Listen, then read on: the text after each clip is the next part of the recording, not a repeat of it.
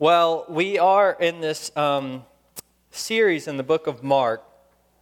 So if you would take out your Bibles and turn to Mark chapter 9, and I'm going to read in verses 42 through 50. It's important to note that this long passage that began with Holly's reading earlier in verse 30 is really one long section. Our English Bibles often divide them up, but those divisions are not originally in the Bible. And one thing that's important, I just want you to see this, is that we begin in a way this section with the disciples arguing in verse 34, and then at the very end, Jesus calls them to be at peace with one another in verse 50. And I say that just to point out that even though this seems like it's disparate sections, it's actually one point that Mark is trying to make to us. So maybe we can get that as we ask the Spirit to show us. But before we do so, let me read this text. This is God's Word. Mark chapter 9, starting in verse 42. Whoever causes one of these little ones who believe in me to sin, it will be better for him if a great millstone were hung around his neck and he were thrown into the sea. If your hand causes you to sin, cut it off. It is better for you to enter life crippled than with two hands to go to hell, to the unquenchable fire. And if your foot causes you to sin, cut it off. It is better for you to enter life lame than with 2 feet to be thrown into hell. And if your eye causes you to sin, tear it out. It is better for you to enter the kingdom of God with one eye than with 2 eyes to be thrown into hell, where the worm does not die and the fire is not quenched. For everyone will be salted with fire. Salt is good. But if salt has lost its saltiness, how will you make it salty again? Have salt in yourselves and be at peace with one another. The grass withers and the flowers, they fall. But God's word, it endures forever. Let me pray for us. And God, as we look at this passage, help us to see not only what it means, but what it means for us. And more than seeing the meaning of the passage, Lord, we need to see Jesus, the author of it and the one to whom the word always points. So show us Jesus. It's for Christ's sake that I pray. Amen. Well, Jim Collins' best-selling book, From Good to Great, came out in 2001. And it was an instant bestseller. The book is about what differentiates good companies from great ones, those which rise but then don't have the staying power, to those which rise and then have the staying power. And what's, I think, fascinating about the book is the audience for it was much larger than a business audience. Much, much larger than a typical kind of audience for a business book, which it was a business book. And I think there's a simple reason for that. The book tapped into this deep desire, which is within all of us, really. And that is, we are, deep down, I think, we are compelled, allured by this idea of greatness. We all believe in some way or another that we were made to be great. I mean, think about it. No one sets off in their career and says, I want a good career. We want a great career. No one walks down the aisle and says, I hope this is a good marriage. We want a great marriage. We want greatness. Nobody says, I would just want to be a good father. We want to be great fathers and great mothers. We want to be great. We long for this kind of greatness. And it's this quest. It's this quest that these disciples are on in verse 34. See, they're arguing with one another about who is the greatest. Before Muhammad Ali, the disciples were claiming to be the greatest. I am the greatest. After 2013, when LeBron James had just won 2 championships with the Miami Heat, he was asked again, what do you most want out of your professional basketball career? And his song has not changed and had not changed at that point. He said, I want to be the greatest of all time, and that's my motivation. It's that simple. It's not that simple. Now, most of us, mere mortals, do not believe that we can be the greatest at all time at anything, right? And so we don't think that we can relate to that. And yet, I think we still have the same ambition. What we do is we just scale it. We scale it down. I'm going to be the greatest in my family. I'm going to be the greatest in my office. I'm going to be the greatest at my school. I'm going to be the greatest amongst my colleagues. I'm going to be the best salesman, right? We just scale it down to make it more bite-sized. And even those of us who have given up this quest, the reality is that we were all on it at some point, because to give it up, you have to have been on it, right? So, here's what we're going to look at this morning. We're going to look at the problem of greatness. We're going to look at Jesus' redefinition of greatness, and we're going to look at the signs of true greatness in this text. First, the problem with greatness. Greatness has some problems. The Oxford English Dictionary says that to be great is to be considerably above average in extent, amount, or intensity. In other words, greatness is always a matter of comparison. It's to be above average. It's to stand out amongst the rest. It's to be better than others. And so those who are seeking greatness are always comparing themselves, because you have to compare yourself to others. In other words, greatness is born out of this intensely competitive spirit. That's why the disciples are arguing with one another. I'm the greatest. No, I'm the greatest. Now, competition, of course, is not all bad. Okay. But there are 2 types of competition. There's the competition that says, I'm going to set a goal, and I want to meet that goal. I want to do better. That's one type of competition. That's the competitive spirit that competitive spirit is rare. The other kind of competitive spirit, the one that you find in me, is on the basketball court, is the competitive spirit that says, I'm not really concerned with being, better or setting goal. The only thing I'm concerned with is beating you, right? It doesn't matter how well I played. If I played great and had a PR and did a personal best or whatever, if I lost to you, then I'm upset. And at the same time, if I beat you and I perform poorly, I'm going home happy, right? Because what matters in that kind of competition is not how good you do or not setting the goals. It's just being better than others.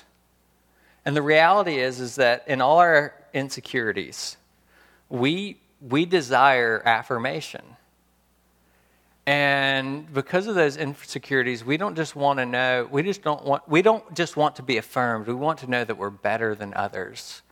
That's why the quest to be great often slides into the quest to be the greatest, better than.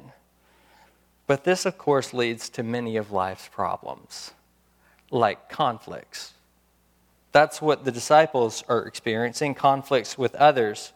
They're walking along the way. They're going to Capernaum. They get into this house, and when they get there, Jesus asked them, verse 33, what were you discussing on the way? And notice verse 34, but they kept silent, for on the way they had argued with one another about who was the greatest.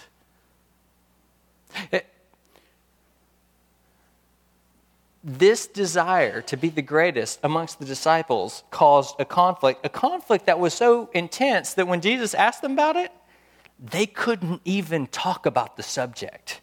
Did you notice that? they kept silent. There's an intensity, a shame to this competition. And it's not just, this is, by the way, is why the Miami Heat didn't last. This is why you can't have multiple superstars on a team. But it's not just in sports and things like that. It's in the one-upmanship and conversations of everyday life that we have. It's when we compare each other looking up and down one another at the schoolyard, at drop-off and pick up. It's when we look around the office and say, you know, they have this, but this happened to them, and this happened to them, and aren't they lucky? And I have this because I worked really hard. It's this competition that leads to conflicts, that leads to the avoiding of others, especially if they are better than us and we feel that because we can't enter into it and we can't praise and love and be happy for. And these conflicts, they kill our personal relationships, like they're doing with the disciples.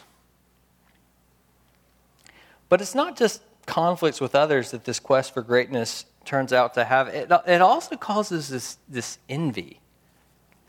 Did you notice what happens next?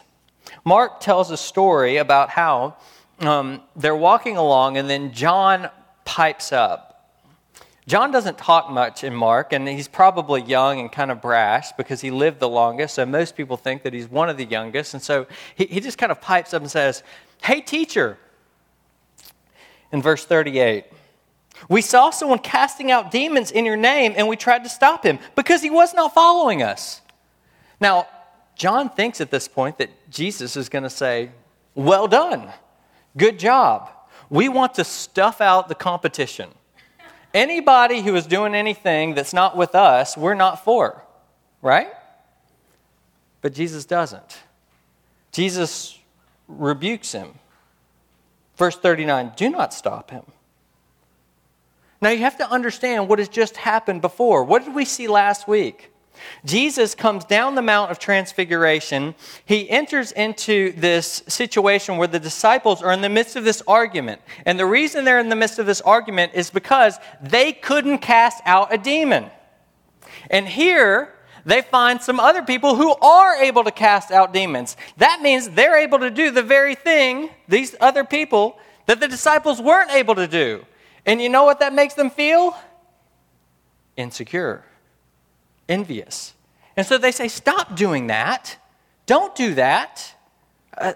You're not with us. You're not following Jesus in the same way we are. You're not part of the 12. So don't do that." I was looking on social media, and someone posted this quote from Charles Haddon Spurgeon. It said, "That church which the world likes the best is sure to be the church God abhors." And I thought to myself, you know, if you're Charles Haddon Spurgeon and your church has 20,000 people without auditory on a Sunday morning, you can say things like that, right? But when your church is 20 people and you're looking across the street at the church with 5,000 and you say something like that, it kind of feels a little bit like jealousy, like envy, like what happens when someone mentions the ministry of another church in town or another church in the denomination, and they happen to be bigger and better. And, because you have to kind of disguise it a little bit, or me, I don't come out the first thing and say this, but after I say, "Yeah, great church, but they're just not that theologically savvy. But they've kind of compromised on these issues. But you're not with us. You're not in the in crowd. You're not in the PCA in our denomination. You're not in the Reformed tradition. You're not in the, and so therefore lots of people might be being converted, but it's very shallow. It's very shallow. And shame on me. Shame on me, because it's this competitive quest. It's this competitive quest that drives this envy that we have with one another. And it not only looks like envy.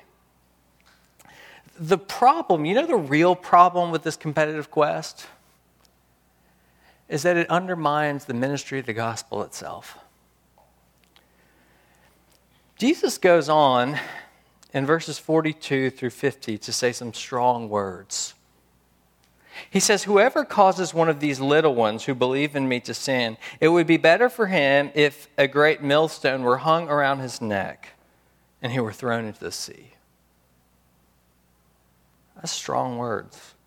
Verse 50, "Salt is good, but if it loses it's lost its saltiness, how will you make it salty again? Have salt in yourselves and be at peace with one another." And in between that, Jesus starts talking about, hey, if your hand causes you to sin, cut it off. And if your foot causes you to sin, cut it off. And if your eye causes you to sin, cut it off. Jesus is talking about the colossal cost of sin. Of this sin. Of the sin of selfish ambition and competitive conquest. And he says, look, he's going to talk about embracing children. And he says, if you had this sin and you're not able to embrace children, and because of that, they're led into sin and not into the way of the kingdom, well, better it would be for a millstone to be tied around your neck. In other words, what you're doing is actually severely hindering the ministry of the gospel. It's hindering the ministry of the gospel to children and the weak and the least, and it's hindering the ministry of the gospel out in the world. He says, salt is good, but if it's lost its saltiness, verse 50, how will you make it salty again? You are the salt of the earth. But if you're not salty, how is the ministry of the gospel going to go forward? And it's not just that the ministry of the gospel becomes ineffective in the world, it actually becomes ineffective in you. In verses 47, in these verses, he starts talking about something that we don't like to talk about. Hell. And he says, it's better for you to cut off your hand or your foot or your eye. Yes, he's being hyperbolic, but he's being hyperbolic because he's trying to make an impact. The words mean something in context, and they do something in the context, and they're meant to shock you. And it's meant to shock the disciples into wake up and realizing how serious this is. That to follow down this path, it is a denial of the gospel and its work in your own life. You're hampering the Spirit. And so this competitive quest for greatness, it has lots of problems, severe problems. That's the first thing I think this passage shows us. But Jesus, he wants us to see something else. He wants us to see that there's another way. Which brings us to the second point, and that is the redefinition of greatness. Notice that the whole section starts off in verses 31 and 32 by talking about Jesus predicting again his crucifixion. It says in verse 31, "For when he was teaching his disciples, saying to them, 'The Son of Man is going to be delivered into the hands of men, and they will kill him. And when he is killed, after 3 days he will rise.'" Jesus says, I am going to the cross. And again, the disciples are utterly baffled. They don't understand. Look, verse 32. They did not understand what he is saying.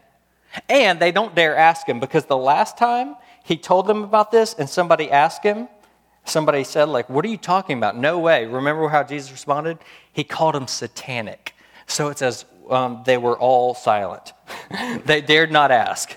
I don't know what he's talking about, but I'm not going to ask him, because last time that didn't go so well. Peter's like, I took it last time, John, you take it,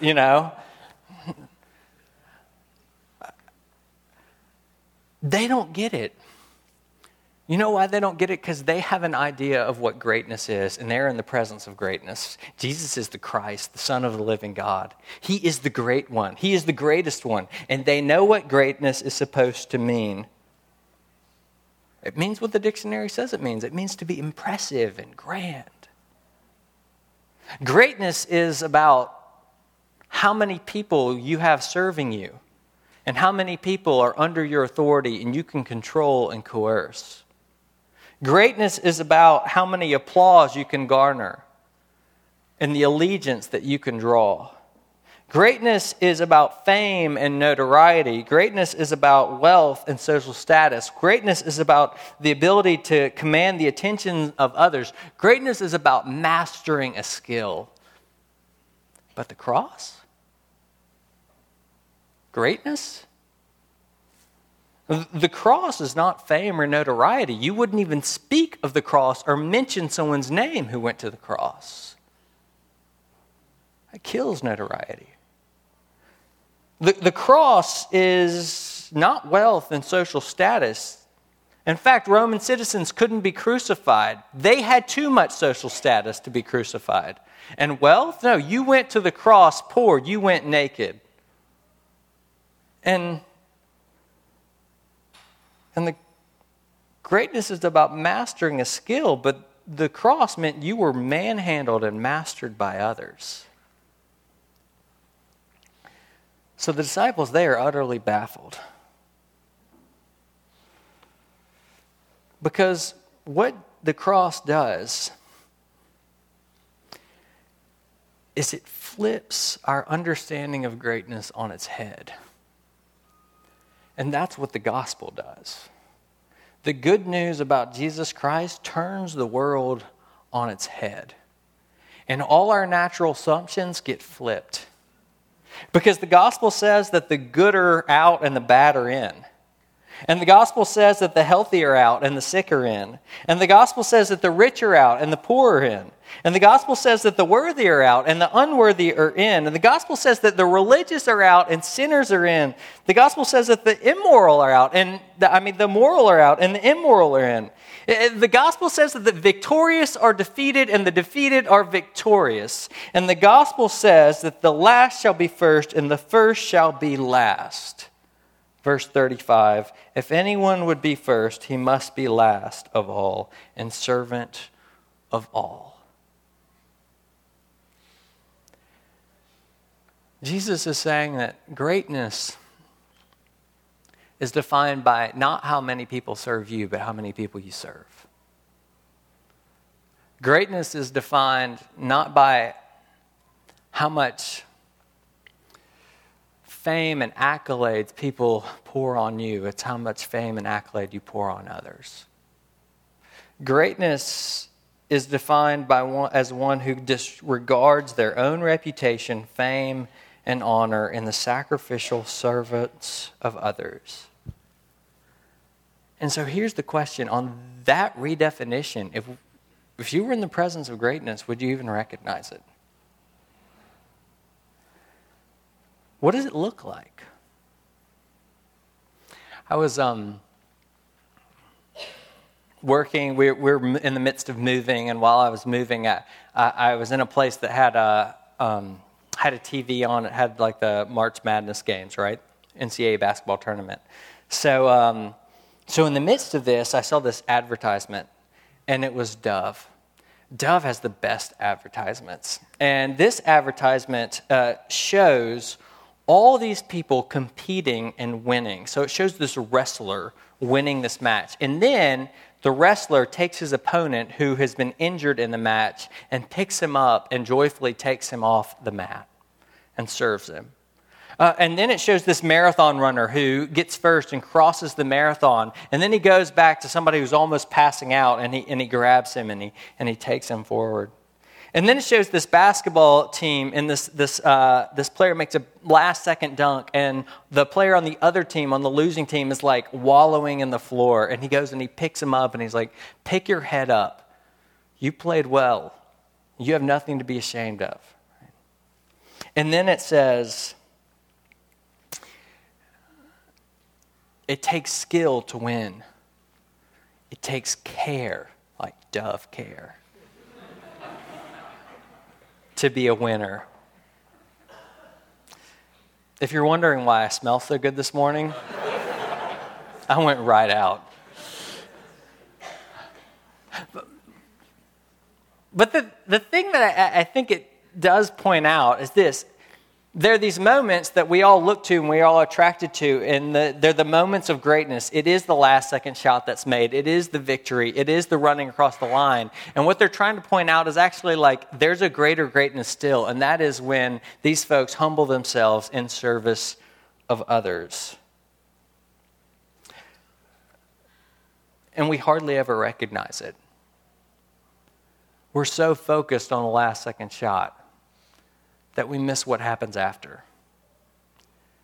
And so if we're in the presence of greatness, real greatness, Jesus defined greatness, would we recognize it?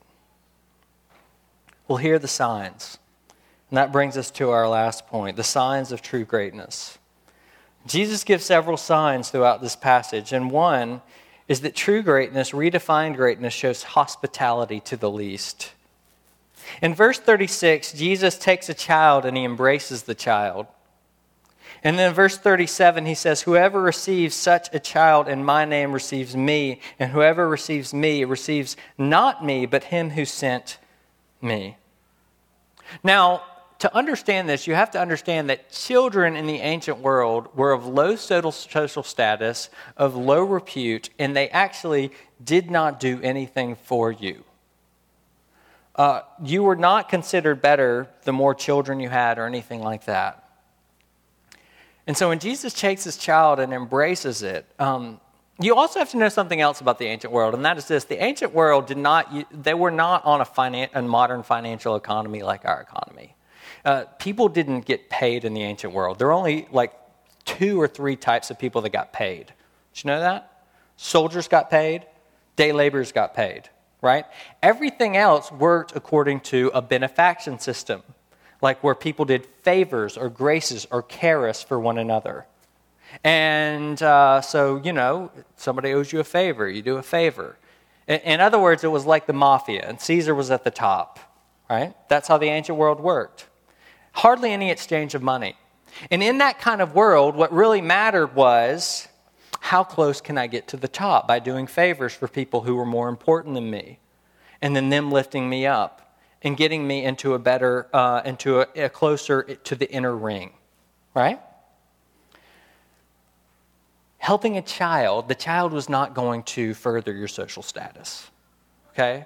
The child could do nothing to help you further your social status. The child could not do a favor in return for you. And by the time that they could, they had either forgotten about you or it was too late anyway. And so people did not embrace children. And yet Jesus embraces a child.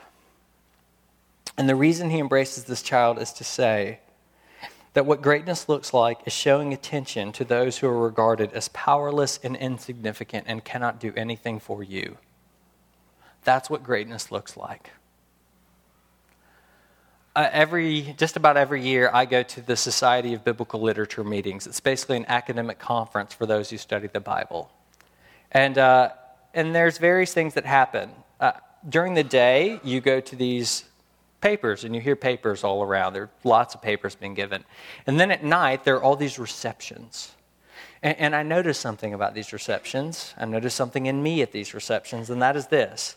At these receptions, everyone, in a guild like this, there's kind of an inner ring. What C.S. Lewis called the inner ring. And these are the really important people. These are the people who have made it. These are the people who are most successful, right? These are the best biblical commentators and things like that. And at these receptions, it's all a game to see how close and how much can I move myself closer to the inner ring. How much can I promote my name? And so what you'll notice is that when you go around and you see people talking to people, if you get in a conversation with someone and then they find out that you're like a lowly PhD student from a really bad program, after about 2 minutes, you'll notice that they're continually looking past you and kind of turning and keep asking, what was that you said again? Because they're no longer interested in the conversation. Because you're not that significant and you can't get them very far. Unless, of course, you were introduced to them by someone else who's important and then they talk to you, but they talk to you so that they can get brownie points with the more important person. See how it works? And it's not just like at the Society of Biblical Literature meeting, right? It's at business mixers. It's on the playground after school watching kids. It's even after church. When we look past one another or get in conversations and we think, you're not that significant and you're not going to promote my interest. And Jesus says that's the opposite of greatness. We do it because we think that greatness is something it's not. But Jesus says that actually greatness is the person that's there in the inner ring. And they pay attention to someone. And they're truly interested in another and asking questions about another and fully engaged in another, even though that other person is not going to help or promote their reputation, even by becoming their student and doing great work. That then's like, oh, look what my student did. Greatness is the one who disregards their reputation and entertains the powerless, the insignificant. Now, some of you, I know what you're thinking. You're thinking, right, that's what I do. I engage with the lowly and the significant and the outcast and the marginalized all the time. I had this person over to my house last week. I go and serve this meal here. I do this kind of thing all the time. But here's the thing. If you're saying right now to yourself, look at how I identify with the lowly, and doesn't that show how great I am? That means that you're actually not offering that person hospitality because you're not engaging them for them. You're using them to get brownie points with God and to move further along. In other words, you're like that mid-level career person who is told by the inner ring person at the Society of Biblical Literature meetings, here, listen to my young PhD and what he's doing. And you listen to the young PhD, but you listen so that you can get more brownie points with the person who's in the inner ring and is going to write your recommendation. But that's not hospitality. Because notice that Jesus, he doesn't just listen to the weak, to the child. Jesus, the triune God, he fully identifies with the weak. Whoever receives one such child in my name receives me. And whoever receives me receives not me, but him who sent me. See, God identifies with the weak. And so what Jesus is saying is true greatness is one who doesn't think about their greatness at all and sees themselves as weak and lowly and engages out of love. That's the first sign of greatness. The second sign of greatness is greatness champions the cause. Remember John, he comes up and he says, Jesus, these people, they're casting out demons, but they're not with us. And so I told them to stop. And Jesus is like, don't tell them to stop. And then he gets them back to basics. He's like, look, we're in a cosmic war here, right? We're talking about angels and demons that we're casting out. Like Mark, he brings us into this context of a cosmic war. It's a battle. And Jesus is like, whoever is not with us is for, or whoever's not against us is for us in this war. We can use all the help we get. In verse 40, he says, For the one who is not against us is for us. Verse 41, for truly I say to you, whoever gives a cup of cold water to drink because you belong to Christ will by no means lose his reward. In other words, Jesus is saying, let's get back to basics. What are you in this for? Are you in it for personal fulfillment, or so that you can have a better reputation, or something like that? What a lot of people think that Christianity is about? A lot of us get into Christianity and we think that Christianity is there to enhance our own prestige, our sense of self-worth. It's our path to personal fulfillment. And Jesus says, no. What you need to be concerned about is the bigger cause. Not your own reputation, but the fact that Satan's kingdom is toppled and the kingdom of God is raised up. And if that's what you're concerned about, then it doesn't matter if you did it or somebody else did it. It doesn't matter who was used. What matters is that the cause is going forward. I don't know if any of you watched the national championship game, Alabama and Clemson. So it was an amazing game, and there was an amazing story. Alabama at halftime was down 13-0, and they were down because they were just doing horribly at offense. And Jalen Hurst, who was their quarterback, who led them to the championship the year before, has been one of the most successful quarterbacks in Alabama's history. He was having an off night. In fact, he had only completed 3 passes for 21 yards. And so what happened was, at halftime, Nick Saban took a gamble, and he put in a freshman quarterback who hadn't started a game or played in any intense situations. He puts in this guy, Tua Tagovailoa, and Tua Tagovailoa leads them to a comeback. And this was this great story, and everybody was talking about it. I mean, it became the center point of the game. But there was a greater story going on, I think, in that game, one that wasn't as seen. And that's this. On the sideline, when they flash over, Jalen Hurst, you saw him there, totally engaged, contributing everything, all of his knowledge, everything he could in rooting on his teammate. This guy who's been benched. And then at the end of the game, he was jumping and celebrating with the rest of Alabama. He wasn't pouting. And apparently it's because he really cared that they won the game. He didn't care about his personal stats. That was not the thing that was a priority to him. And as I looked at that, I thought of the words of Jesus and said, that's greatness. That's true greatness. That's what it looks like. Greatness looks like not trying to gain accolades, but to outdo one another in showing honor, the Apostle Paul says. We want to be a church community. We need to be a church community that outdoes other churches in praising other churches and their ministries. Well, what if we did that? What if we talked more about other churches and how great they were and how awesome they were and all that God was doing through them more than we talked about ourselves? Wouldn't that be something? Wouldn't that be radical? Wouldn't that flip the world on its head? Just as Jesus is doing. Last thing that it looks like, quickly, last sign of true greatness. It looks like hospitality to the least. It looks like championing the cause. But finally, it looks like non-competitive peacemaking.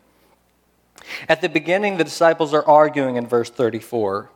In verse 50, Jesus says, be at peace with one another. Jesus is saying you have to live with peace at one another and do not engage in self-centered political gamesmanship to boost your status over others. Living at peace with other people actually requires sacrifice. That's why Jesus actually starts talking about sacrifice in between. Notice he says, for everyone, verse 49, will be salted with fire. What's that about? Well, that's sacrificial language. You know what you did before you put a sacrifice on the altar before God? You salted it. Everyone will be salted with fire. He's saying you are a living sacrifice. And then he starts talking about some of the sacrifices that you might have to make. If your hand causes you to sin, cut it off. If your foot causes you to sin, cut it off. This is the sacrifice that you have made.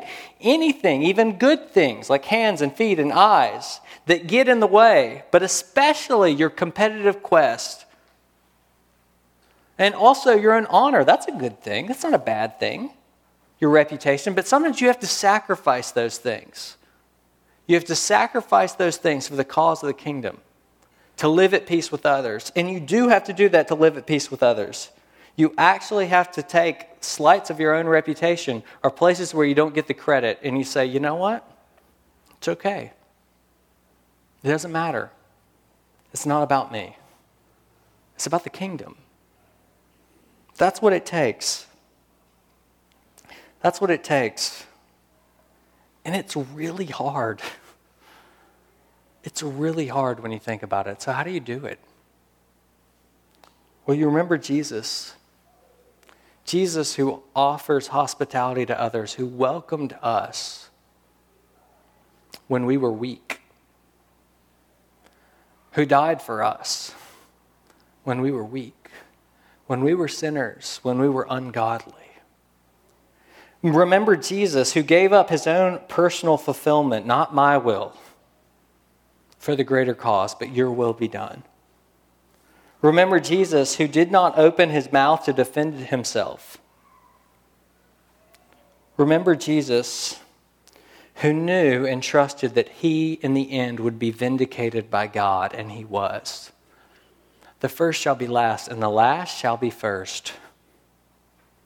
He who did not consider equality with God something to be exploited for his own advantage, but humbled himself, emptied himself, becoming obedient even to death on a cross. He, God, highly exalted and gave him the name above every name. God vindicated him. And Jesus promises that God will vindicate you too. The first shall be last, and the last, they shall be first. Those who disregard their own honor, and here's the paradox of the gospel, and their reputations and their names for the sake of the kingdom, they will be lifted up. And they will share in the glory of the Son. Remember Jesus. God, I pray that we would, and that you would make us a great community whose greatness is defined by the death and resurrection of your beloved Son. Amen.